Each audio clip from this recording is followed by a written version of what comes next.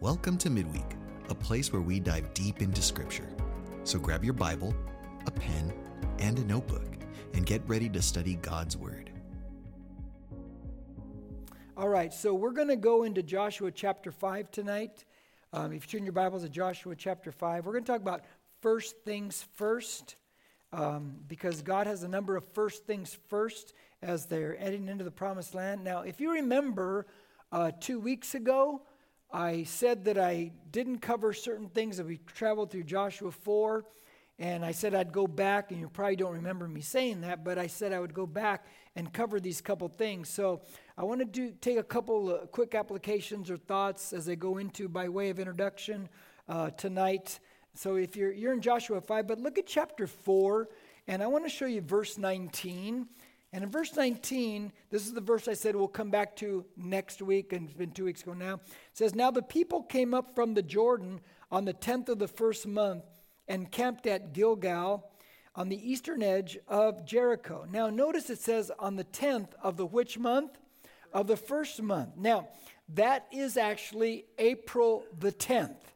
Now I want you to hold that thought, keep your marker right here in your Bible, and turn to your left and go to Exodus chapter 12 to a place that we have visited before.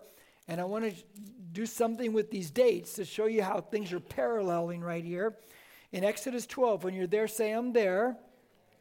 Exodus 12, it says this, verse 1, I'm going to read 7 verses. "Now the Lord said to Moses and Aaron in the land of Egypt, 'This month shall be the beginning of months for you.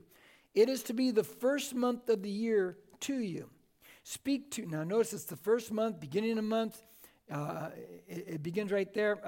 "Speak to all the congregation of Israel, saying, on the 10th of this month," so it's the first month now, it's the 10th of that month, "they are each to take a lamb for themselves according to their father's households, a lamb for each household. Now, if the household is too small for a lamb, then he and his neighbor nearest to his house are to take one according to the number of persons in them, according to what each man should eat. You are to divide the lamb. Your lamb shall be an unblemished male, a year old. You may take it from the sheep or from the goats. You shall keep it until the 14th day of the same month. Then," notice it starts on the 10th, now it's the 14th day you keep it.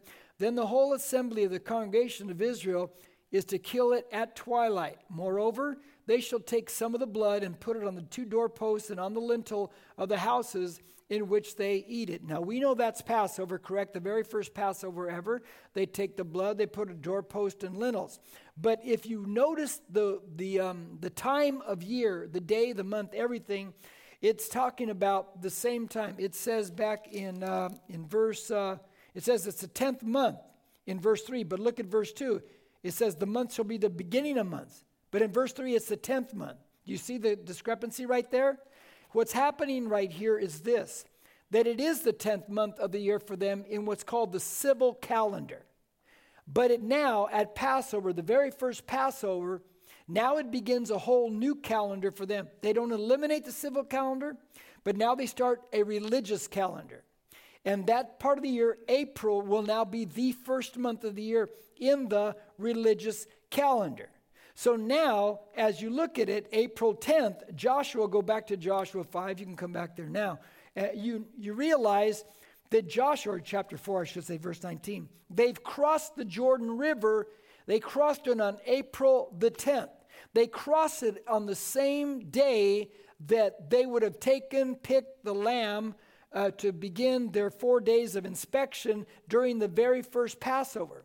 And we know that the Passover started the deliverance from the Israelites from Egyptian bondage into new life. And now we see Joshua coming along, and this is, some 40 years later, and Joshua now, he has crossed on the very first day, April the 10th, that they would have picked that lamb and begun that week of Passover. So now you begin to see these parallels between the two right there. But then if you think about it, you take it further in the New Testament, Jesus, he is our Passover, amen?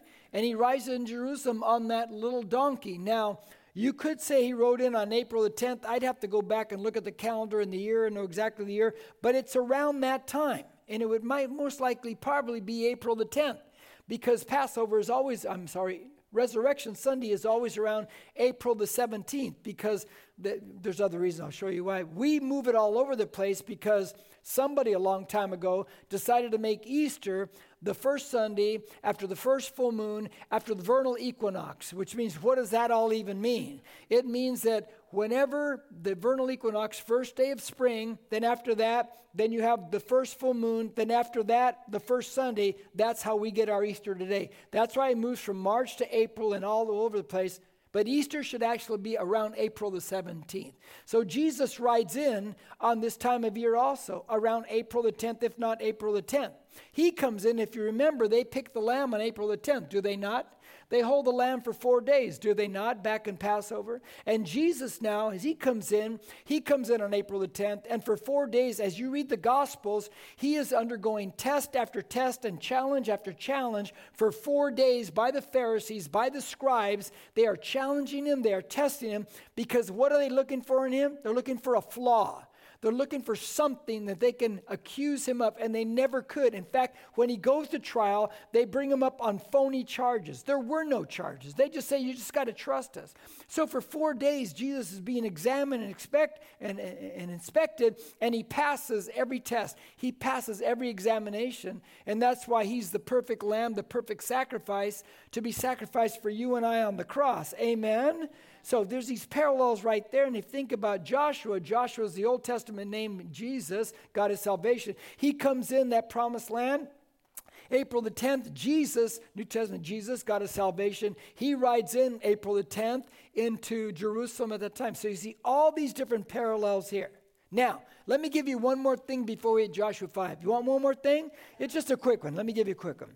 They had a Gilgal memorial that in Joshua 4. Remember, they take the stones out of the river, and each guy carries one on his shoulder. That means they're pretty heavy stones. They take 12 of them, and 12 is always a number you find repeatedly in Scripture. And they build this memorial. Now, if you think about that, 12 and these stones, and all they did was pile them up. You could not make any kind of an image, chisel anything to make an image of God, because God is spirit, and you do not make a graven image of God. So they pile up all the 12 stones, and they're all jagged edges. There's nothing carved about them.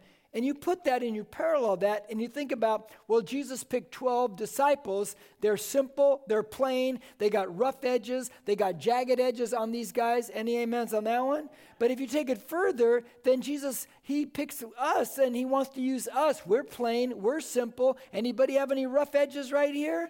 And we're the same thing. It's all the same thing. And so you see this whole pattern of God continue on and on. Let me tell you something about that. I would have never... I still to this day, every so often when I don't think about it much anymore, but I wonder in the world, what was God thinking when he decided that me, a punk rocker, would eventually be a Bible teacher? How does that happen, okay? That only makes sense in heaven because it doesn't make sense on earth to me. Because I was a punk rocker and God saves me, and here I am teaching the Bible, and people would be shocked to know that I'm doing this today, some people anyway. So here we go, John 5. John 5. Now it came about, when all the kings of the Amorites who were beyond the Jordan, to the west, and all the kings of the Canaanites who were by the sea, heard how the Lord had dried up the waters of the Jordan before the sons of Israel until they had crossed, that their hearts melted, and there was no spirit in them any longer because of the sons of Israel. Now, they're in the land. And now they're in this land, and the enemies are terrified of the Israelites in the land. So if you and I are the Israelites and the enemy's terrified because they heard God is part of the waters, the first move you and I probably would make is, let's go attack Jericho. Let's go get this thing underway. The enemy's scared. The enemy's backpedaling. We've got momentum. Let's go do it. But that's not the first thing first that God's going to do. God always does things a little bit different than you and I. Amen? Now, keep your finger here. Let's go back to a verse we've probably visited before. Go to Isaiah chapter 55 and watch this in Isaiah 55. In Isaiah 55, you're going to find something about God that drives you and I crazy, but it should not. When you're there, say, I'm there. See, because my mindset says we're in the land, let's go attack Jericho. But God says, whoa, we got some first things first. And look at Isaiah 55, 8 and 9. It says this. For my thoughts are not your thoughts, neither are your ways my ways, declares the Lord. For as the heavens are higher than the earth, so are my ways higher than your ways, and my thoughts than your thoughts. Now, we've all found that to be true. We all know that God's thinking sometimes doesn't seem to line up with our thinking, though we'd like it to. So God thinks a little bit different. I mean, when Jesus comes into Jerusalem, like I just said before, and the disciples really expected him to march over to what's called the fortress of Antonia, where the Roman soldiers were, the Roman barracks. They really thought he was going to overthrow that thing. It's on the Temple Mount. It's right there by the temple. It's on the northwest corner of the Temple Mount, but he doesn't go there. He does the exact opposite of what everyone is thinking. He goes to the temple, and he overturns the money changers. And he disrupts everything on that temple because his thoughts are not our thoughts. His ways are not our ways. He just does things a lot sometimes, or sometimes just a little bit different. Now, back to Joshua. Now, Joshua 5, verse 2. He says this, at that time, the Lord said to Joshua, make for yourself flint knives and circumcise again the sons of Israel the second time. Here we go. Point one, the first. And that is they must submit to a painful surgery. They must submit to a painful surgery. Now, let me explain some of these things. Why must the men be circumcised? I'll tell you why. Because when God called Abraham, or God calls Abraham in Genesis 12. Then in Genesis 15, God makes a covenant with Abraham when they cut the animal in half and Abraham falls asleep. Remember that one right there? And then in Genesis 17, God seals a covenant with a sign. And the sign is the sign of circumcision, which means that they were a marked people through the sign of circumcision. Now, why is that a big deal, or what's some application for that? Because our bodies belong to God, do they not? And our bodies should be lived for the kingdom of God. We are marked people. They were a group of people, these Israelites here in Joshua 5, that had traveled through a desert. There were idol worshipers all around them, but now they're in the land. And that land is filled with all kinds of idol worshipers. It is pagan central. And there's all kinds of ugly things going on in that land. And there's the covenant again. They have to reestablish this thing to remember, you are marked people, and you don't live like other people. Now, the question here, and it's kind of silly, but you look at verse 2 at the very end, they circumcise them for a second time. And I would facetiously say, what, did they like it the first time so much they did it again? But the answer, it's okay to laugh, okay? But the answer, no. There's a reason why it says a second time. So let me take you down and explain what this thing is all talking about. So let's read verse 3 through 7, and I'll give you the second first, and that is in point 2. So Joshua made himself flint knives and circumcised the sons of Israel at Gibeah Ha-ra-loth. Aren't you glad you're not saying that one? This is the reason why Joshua circumcised them. All the people who came out of Egypt who were males, all the men of war died in the wilderness along the way after they came out of Egypt. For all the people who came out were circumcised, but all the people who were born in the wilderness along the way as they came out of Egypt had not been circumcised.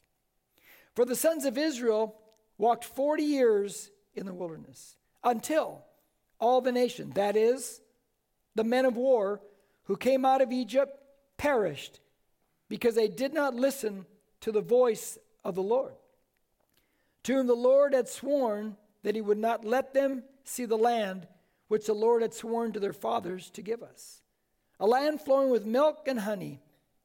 Their children whom he raised up in their place, Joshua circumcised, for they were uncircumcised, because they had not circumcised them along the way. Now, point 2, another first things first. Circumcise the men who had never been circumcised. Now, the question again is, why were some of them men not circumcised if this is the covenant relationship with God? What's going on here? Why the mistake, or what went wrong here? Well, turn to Numbers chapter 13. You're in a Bible study, so turn your Bibles over to Numbers 13. Let's go back over some territory here and see what happened in that desert. It's a well-known story of Caleb and Joshua, along with the 10 other spies to go spy out the land. This is a couple months after they'd left Egypt. When you're there, say, I'm there. Now watch in chapter 13 and verse 30. This is Caleb now. He's a good guy. He's a faith guy. And then Caleb quieted the people before Moses and said, we should by all means go up and take possession of it, for we shall surely overcome it. In other words, he spied out the land. He says, it's ours. Let's go get it. And don't you like people like that? Verse 31. But the men who had gone up with him said, we are not able to go up against the people, for they are too strong for us. So they gave out to the sons of Israel a bad report of the land, which they had spied out, saying, the land through which we have gone in spying it out is a land that devours its inhabitants, and all the people whom we saw in it are men of great size. There's giant, big people there. There we also saw the Nephilim. These are large people. The sons of Anak are part of the Nephilim. You find the Nephilim in Genesis 6. And we became like grasshoppers in our own sight, and we were in their sight. Quick sidebar on that one. The way you view yourself is the way you will think that others view you. If you're insecure and view yourself incorrectly, you will think that everybody else views you that way. But they're not viewing you that way. You're viewing you that way, and you're thinking everybody else does. That's the problem with these guys right here. Now, so they have a problem. They don't believe they can take it. Look at chapter 14. After they give out the bad report, after they tell people there's no way, there's giants in the land, watch what happens. Then all the congregation lifted up their voices and cried, and the people wept that night. And the sons of Israel grumbled against Moses and Aaron. And the whole congregation said to them, would that we had died in the land of Egypt, or would that we had died in this wilderness. Boy, that's real positive. Why is the Lord bringing us into this land? To fall by the sword? Our wives and our little ones will become plunder. Would it not be better for us to return to Egypt? So they said to one another, let us appoint a leader and return to Egypt. They want to go back, right? And it's in this moment right here that God has a real hard time with these people. Now look at verse 26 later in the chapter 14. So the Lord spoke to Moses and Aaron, saying, how long shall I bear with the evil congregation who are grumbling against me? I have heard the complaints of the sons of Israel, which they are making against me. Say to them, as I live, says the Lord, just as you have spoken in my hearing, so I will surely do to you. Your corpses shall fall in the wilderness. In other words, you said we're going to die here. Guess what you're going to do? You're going to die here. Your corpses will die in the wilderness, even all your numbered men, according to your complete number from 20 years old on upward. Everybody age 20 and up, who have grumbled against me. Surely you shall not come into the land in which I swore to settle you, except Caleb, the son of Jephunneh, and Joshua, the son of Nun. Verse 31. Your children, however, whom you said would become a prey, I will bring them in, and they shall know the land which you have rejected. But as for you, your corpses shall fall in this wilderness. Now what's going on? They grumbled, they complained, they doubted in this moment of time. They were a couple months out of Egypt. They were ready to go in. And they said, nope, we can't do it. We're going to die there. Our kids are going to die. So God says, okay, you're going to die here? Then you're going to die here. And that's why they spend 40 years in the desert, and because they grumbled, because they didn't believe it. So God had to let that entire generation, age 20 and upward, die off. But they had children. Remember what he said about the children? They're going to grow up and they're going to go in. And now, what you realize now is this new generation of kids, this new generation of men, these warriors, they have never been circumcised. They've never experienced the covenant sign of God. And so now this is why when they get across the river, before they go to battle, God says, wait a minute. You are Hebrews. You are Israelites. You're the ones who are marked by God. You are in covenant relationship. We got to get this thing right, and we got to fix it right now. So that's why they circumcise them before they ever go into battle. It has to be done. This is God's way. Now, New Testament circumcision. Check it out very quickly. Turn in your notes about New Testament. New Testament believers, bullet point, are spiritual Jews. It's in your notes. New Testament believers are spiritual Jews. Now turn to Romans chapter 2, verse 28. As a New Testament believer, we are spiritual Jews. Now, Romans 2, 28. Now watch this. I'm going to hit them and run. And I'm going to hit this next one and run too. For he is not a Jew who is one outwardly. Did you catch that? Nor is circumcision that which is outward in the flesh. So now you see the program changing.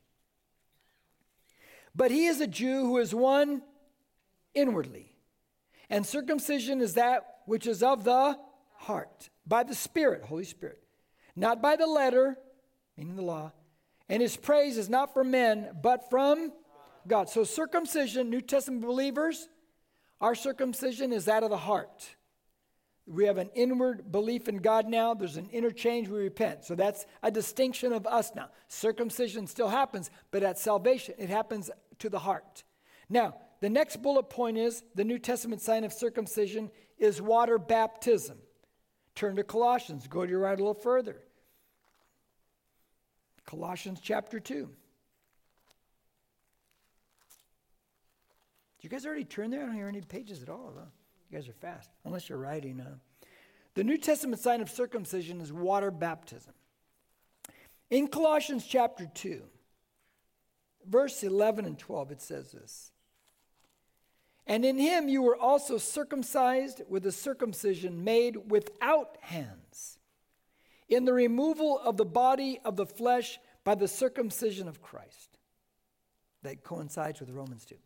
Having been buried with him in baptism, in which you were also raised up with him through faith in the working of God who raised him from the dead. Now, what Paul is saying is that for us as New Testament believers, when we get water baptized, just like their outward symbol of salvation, covenant relation with God, our outward symbol of salvation is water baptism. So if you've never been water baptized, guess what? You need to get water baptized.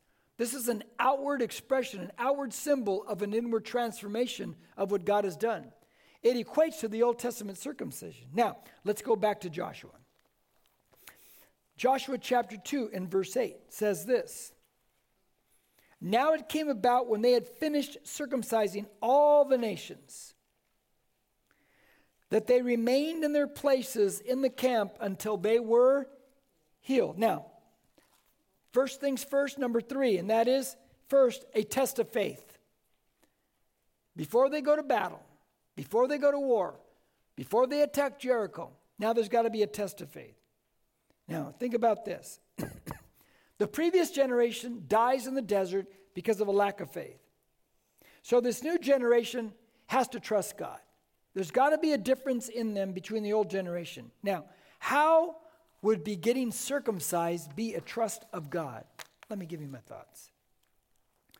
They're in Jericho. They're across the river, the Jordan River. They're in the land. Jericho is only 2 miles away. Jericho's got a lot of soldiers too. Now, if you think about the ability to trust God, if God says, I want every male now circumcised, and they're only 2 miles away from the enemy, wouldn't that put them kind of vulnerable? Wouldn't that weaken them? You better believe it would. And if you doubt that, write down Genesis chapter 34. Read it later when you go home tonight. You will see a moment in time when men were vulnerable because of circumcision, and they were murdered and they were killed. That's when they had with the daughter Dinah, etc., etc. Now, so this now becomes a test of faith. Will I trust God? Will I trust God's word?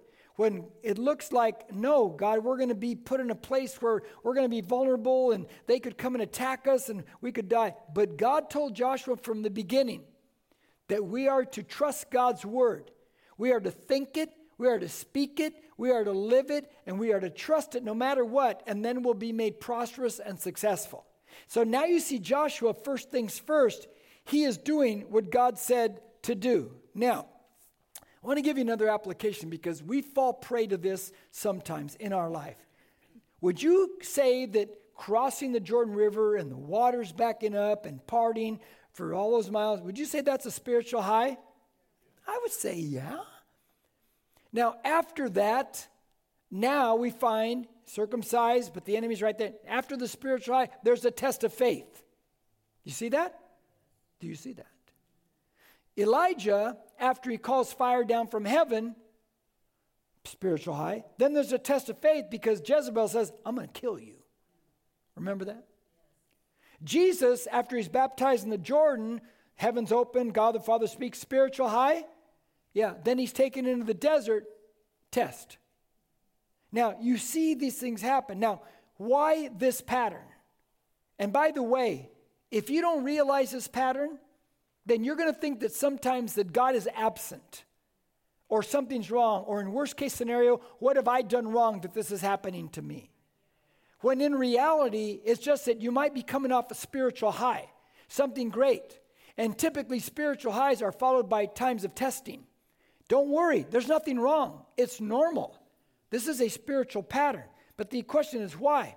I think there's a couple reasons. Because great victories can lead to arrogance, can they not? I think God needs to humble us. We have to be reminded that no matter how great the things that have happened that we're a part of, we have to be reminded that we have to depend on Him. And everything comes from Him. But let me tell you the big reason why I think these tests come after spiritual highs. And this might go against, and I've shared these illustrations before, but this might go against the grain of our thinking good. Because remember, God's ways are not our ways, right? So typically, God now, after a spiritual high, will go into a test time, not because God wants to do a sin, but because God wants to show us off. Let me tell you what I mean. Here's my typical illustration for this one. I will use it every time I talk about Jesus in the baptism, then in the desert. I'll use this every time. You've heard me say this illustration. Let's say you go down to the dealership because you want to buy the Dodge Challenger Hellcat with a zillion horsepower in that engine. And that salesman comes out and he is eager. And he, oh yeah, let's go. And he takes you for a test drive. And he says, turn here, turn there. But he keeps you in a 35-mile speed limit zone. And he's going, how do you like it? It's great. And then he says, turn right here. And then he brings you down Park Ridge across in front of all the elementary schools, which kids are out, and you got to go 25 miles an hour. And then finally he says, turn here, and he takes you back to the Dodge dealership, the lot there, and he says, how did you like the car? Wasn't it great? And you're like, I don't know. Because you never got to really experience the car. He should, and you say, no thanks, it doesn't go any faster than 30 miles an hour. And so what he should have done is taken you on the 15 freeway. He should have said, okay, hit the pedal, man. Let's see what it does. Because what you want to know as a driver of that car, is that car going to pin you to the seat? Isn't that what you really want to know? I want to know if it really has the power that it says. I want to know that. You see, but he didn't let you do that. He didn't show off the car to see what the car could do. And therefore, he might lose the sale. Let me tell you something about your life and my life. When you go through a spiritual high, and you're going to have them, we all have them, then you're going to go through a test time. And the test time, many times, like Jesus after the Jordan baptism in the desert, is for God to show you off. To show people, look what my servant is all about. Look what happens to my servant. Look how they respond when things don't go exactly their way. Didn't God, when Satan comes and talks to him about, and God says, have you considered my servant Job? And didn't he say that? He says, come on, try him, man. Because he says, well, he'll deny you, he'll reject. No. Try Job. Because God knew that something was in Job, that Job, he could show Job off. His faith was strong. And God does that in our lives. Every time we go to spiritual high, expect a test. I remember, God, this just popped in my head. I remember one time I came back from a mountain retreat. And boy, I was 20. Babe, I think it was the retreat when, God made you repent to come back and be my girlfriend again. I think it was that one. That's a true story, by the way, that I won't go into right now. I came back, I just popped in my head. And it's a real good story, though. And I came home that Sunday night, and I was a young homeowner, and I had the house rented out, and I got a call, and it was like, it's on septic cesspool because it was county in Cornita, and everything's backing up. And I just had this high where Olivia realized, at least in my mind, I thought, she needs to know now that she's supposed to be my girlfriend and stuff like that. And so, because she's been unrepentant. And so, but anyway. So I get back and I'm all happy, and then I get the call that everything's backing up and everything's going back. You go from spiritual high to, and we all have that, don't we? And we all have that. There's nothing abnormal about that. There's nothing you did wrong. There's no reason to say, God, is there sin in my life? It's just normal Christianity. Now I want to show you something that I like. Look at verse 8. By the way, I like that thought a lot too, but here's a better one for me. Now it came about when they had finished circumcising all the nation, that they remained in their places in camp until they were healed. Okay, listen closely.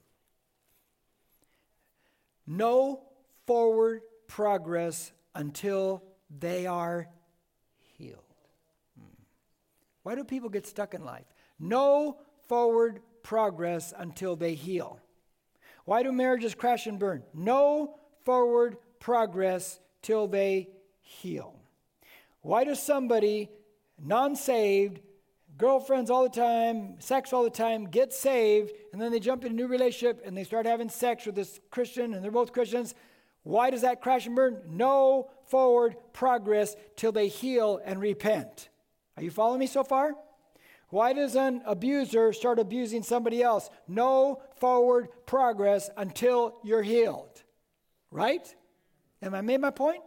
Okay, good. I'm going to take you down the road, down the Yellowbrook Road here. Now,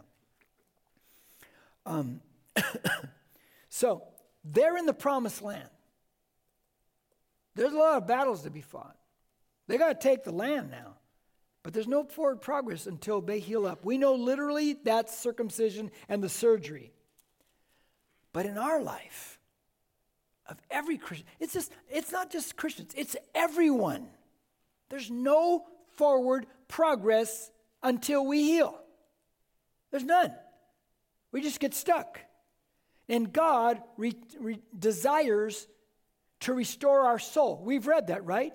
David the psalmist, he restores my soul. You know, that your soul may God, that you may prosper as your soul prospers, over in John, 1 John.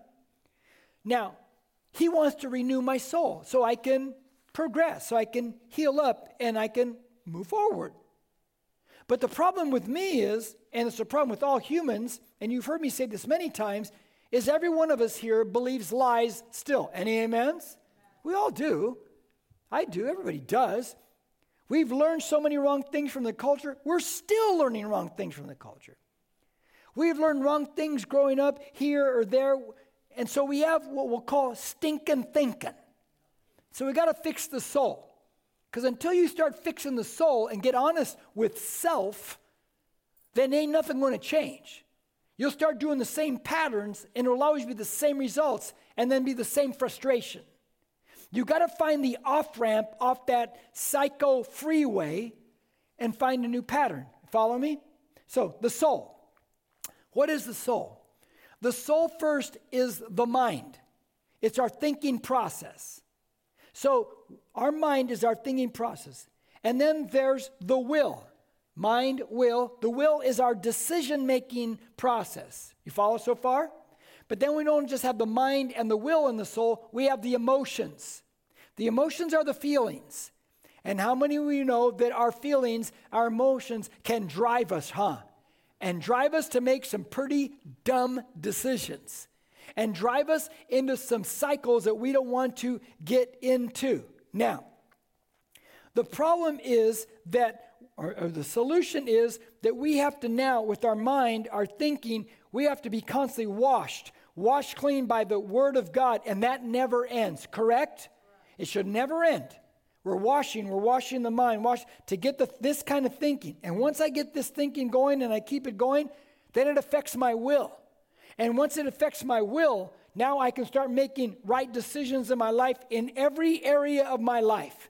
I can break old cycles. I can break old patterns. I can do that because my mind is washing clean and continue to wash clean. And now my will can make right decisions based on that. So that when my old emotions that always get in the way and try to lead me wrong ways, they get overpowered and overrun because my transformed mind and then my will that's living by the transformed mind says to my emotions, no, no, no, no anymore. And that's when you begin to see real change and real transformation in life, and you begin to heal up, and then you can move forward. How many have ever stopped at a railroad crossing because the train's coming by? Every one of us. Have you ever seen that train come by and the caboose is leading the way? You've never done that. No, because caboose don't lead the way. But when you're led by emotions, especially old emotions, old worldly emotions, our emotions are the caboose. And you don't want to be led by that. You want to be led by the engine.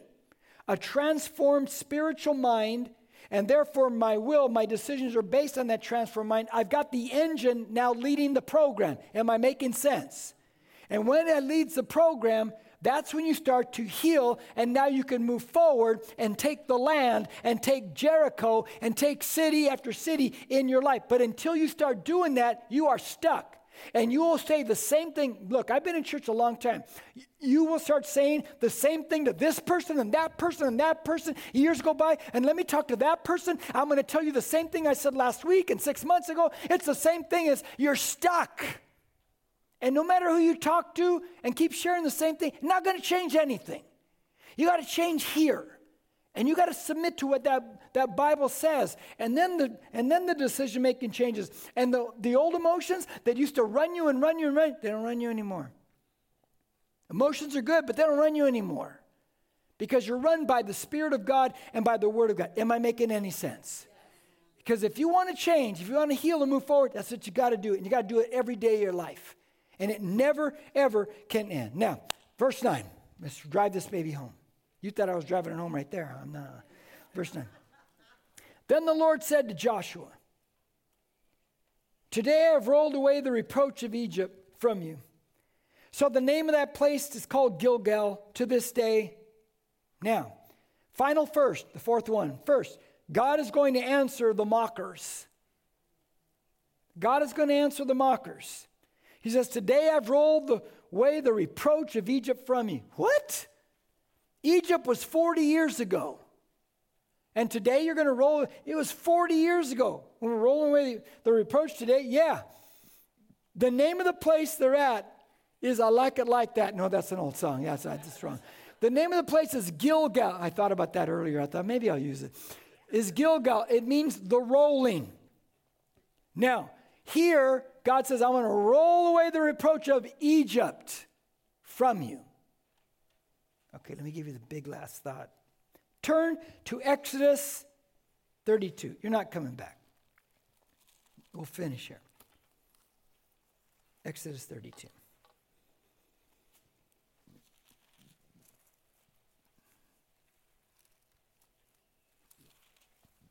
Look at verse 12. This is Moses dialoguing with God. The Israelites, Moses been up on the mountain getting the 10 Commandments and the law. And they're down the valley, they're sending up a storm. They think Moses is dead. They make their own false little idol god. And they're having fornication extravaganza down the valley. Verse 12. Why should, and Moses says to God, because God's going to wipe them out. He says, why should the Egyptians speak, saying, with evil intent, he brought them out to kill them in the mountains and to destroy them from the face of the earth. Turn from your burning anger and change your mind, he's talking to God, about doing harm to your people. Okay. Moses seems, and I'll use the word seems, to be inferring that when Israel left Egypt, that some of the Egyptians were mocking. And they were mocking, saying, yeah, you're leaving here, but you're never going to make it anywhere. You're going to die in the mountains. You're going to die out in the desert. Yeah, you're getting out of here, but that's all going to happen. You're going to be erased from the face of the earth. God will never get you to the promised land. It sounds like that's what happened. God will never get you to the promised land. Well, we know now they're in the promised land. And God is now rolling away all the mockings, all the lies about them. Everything everybody said that wasn't going to happen. Has God ever mocked? Have people ever mocked what God is doing in your life? You know it. Have people ever mocked the transformation in your life, saying, oh, it's just temporary. You're not going to stay transformed. You're going to go back. Of course they have. I'll tell you, anybody in leadership knows this, in anything. I've been mocked so many times by people. It's incredible. Some of the lies that have been said about me, it's just, my wife and I, we just had to giggle. How could somebody even make this stuff up? You should write a book, a movie, a transcript, something. But one of the things that I was mocked about, and I've shared it before, is like, I remember it. And I'm a type A personality, so when you tell me I can't do something, that's the worst thing you could tell me. Because now I'm going to do it. I'm going to do it. I'm going to show you I can do it. But I remember when God put on my heart to start the church, I had no money, had no people, I had nothing. There's nothing. It just started from nothing. I was 35 years old. And somebody told somebody this about me when they heard I was going to plant this church. They said, and I quote, Jim, as a Christian, Jim is all wet behind the ears, which means he's out of his mind. It's never going to happen. He just mocked me.